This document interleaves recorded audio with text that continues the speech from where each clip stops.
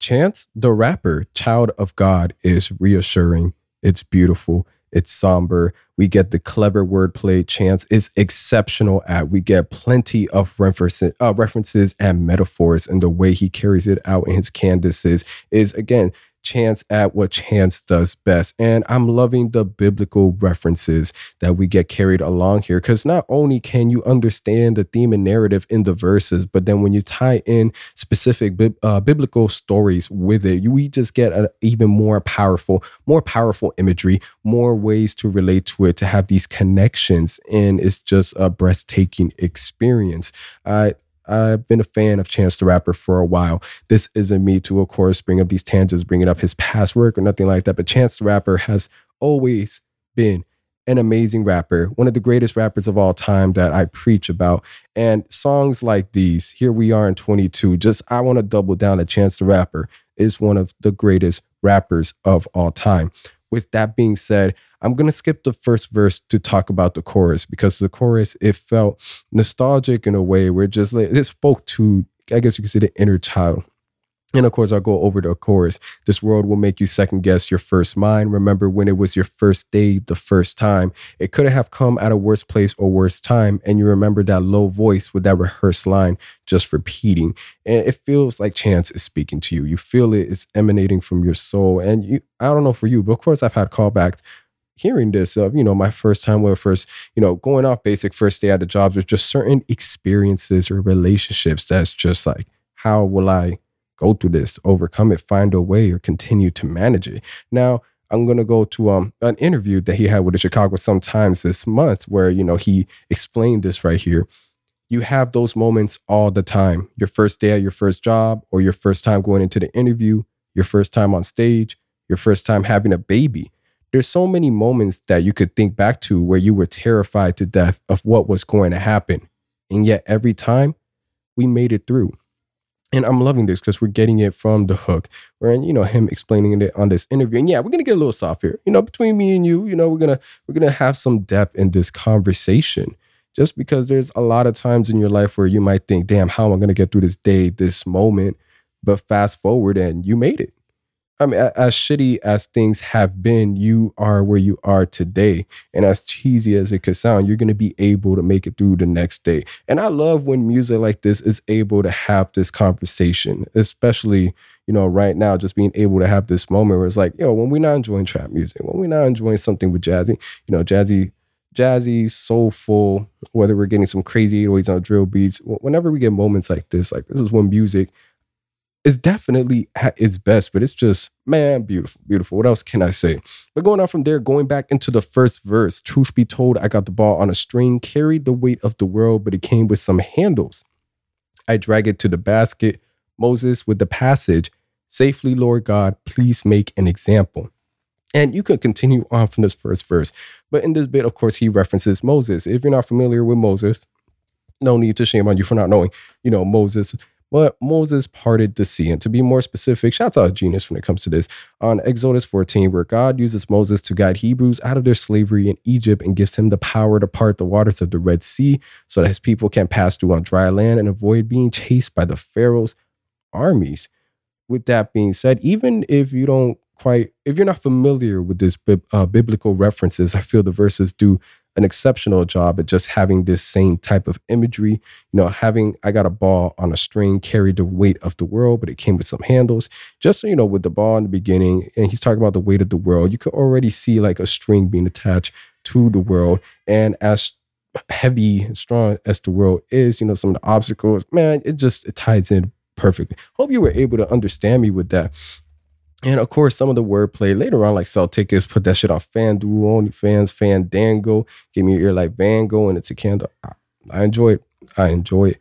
And going off from there, I feel another part of the song that was reassuring is just, when he says, just do your thing, child.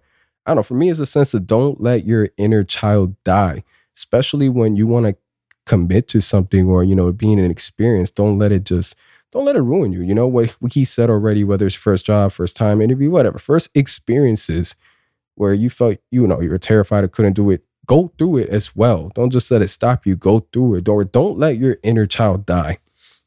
I definitely feel, at 23, depending on who you're talking to, younger and older, there's been a lot of grown men who, depending on the job that I would talk to, and you have conversations about life, and you just hear a bit of regret on, I would even say, like, not being able to live out their inner child. By inner child, following your ambitions, whatever you want to do in life, by not following it, by stopping yourself or letting things, just block you, for whatever the case is, not listening to that inner voice of yours. It could kill your soul, man. That shit will definitely drag you down. I'll double down on just do your thing. And I'm not going to call you a child. I don't know how old you are. Jay, you could be 60 years old, but it's not too late. Not too late. Before I get too preachy on here, it's not too late, but definitely do your thing. Going on into the second verse, at every corner store, bodega, dedication. Yeah, I can't speak for any reason. Stands a big head kid learning delicate lessons, roasted for their clothes or the emotions or their roaches, bullied by their friends or their mama or their coaches. Hey, I just want to say, to anybody that grew up broke, like we grew up broke, we grew up struggling, but we were able to find a way, whether, just being able to find a way, that shit does build character. It does. And I definitely wouldn't want to grow up any other way than I did.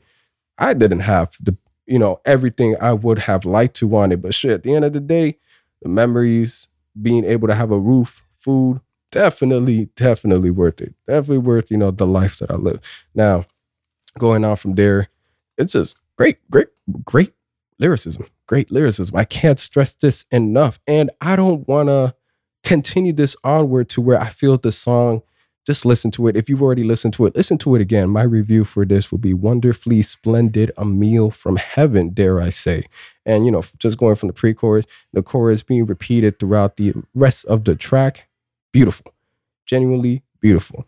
Now, another quote that I want to add here from the Chicago Sun-Times, the song to me is all about keeping that voice in your head that allows you to know that you could do it, that you could finish it, whatever your work is, whatever your job is, whatever your purpose is, that you could do it. You just got to start and finish. And not to say that if you need a song like this, and you probably should be motivated, nothing like that, but let this be a reminder. If you haven't started doing something that you've been wanting to do, or if there's things stopping you from enjoying things however you like, don't let your inner child die. Listen to your voice, just follow through with it. It's never too late.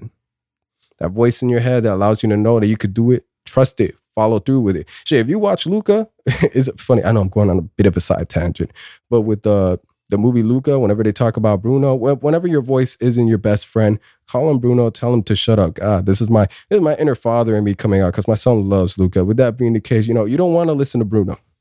All right, ignore Bruno. Listen to your other voice that aren't Bruno. Your son. With that being said, Child of God, amazing track. Love the music video. Love the art within the music video.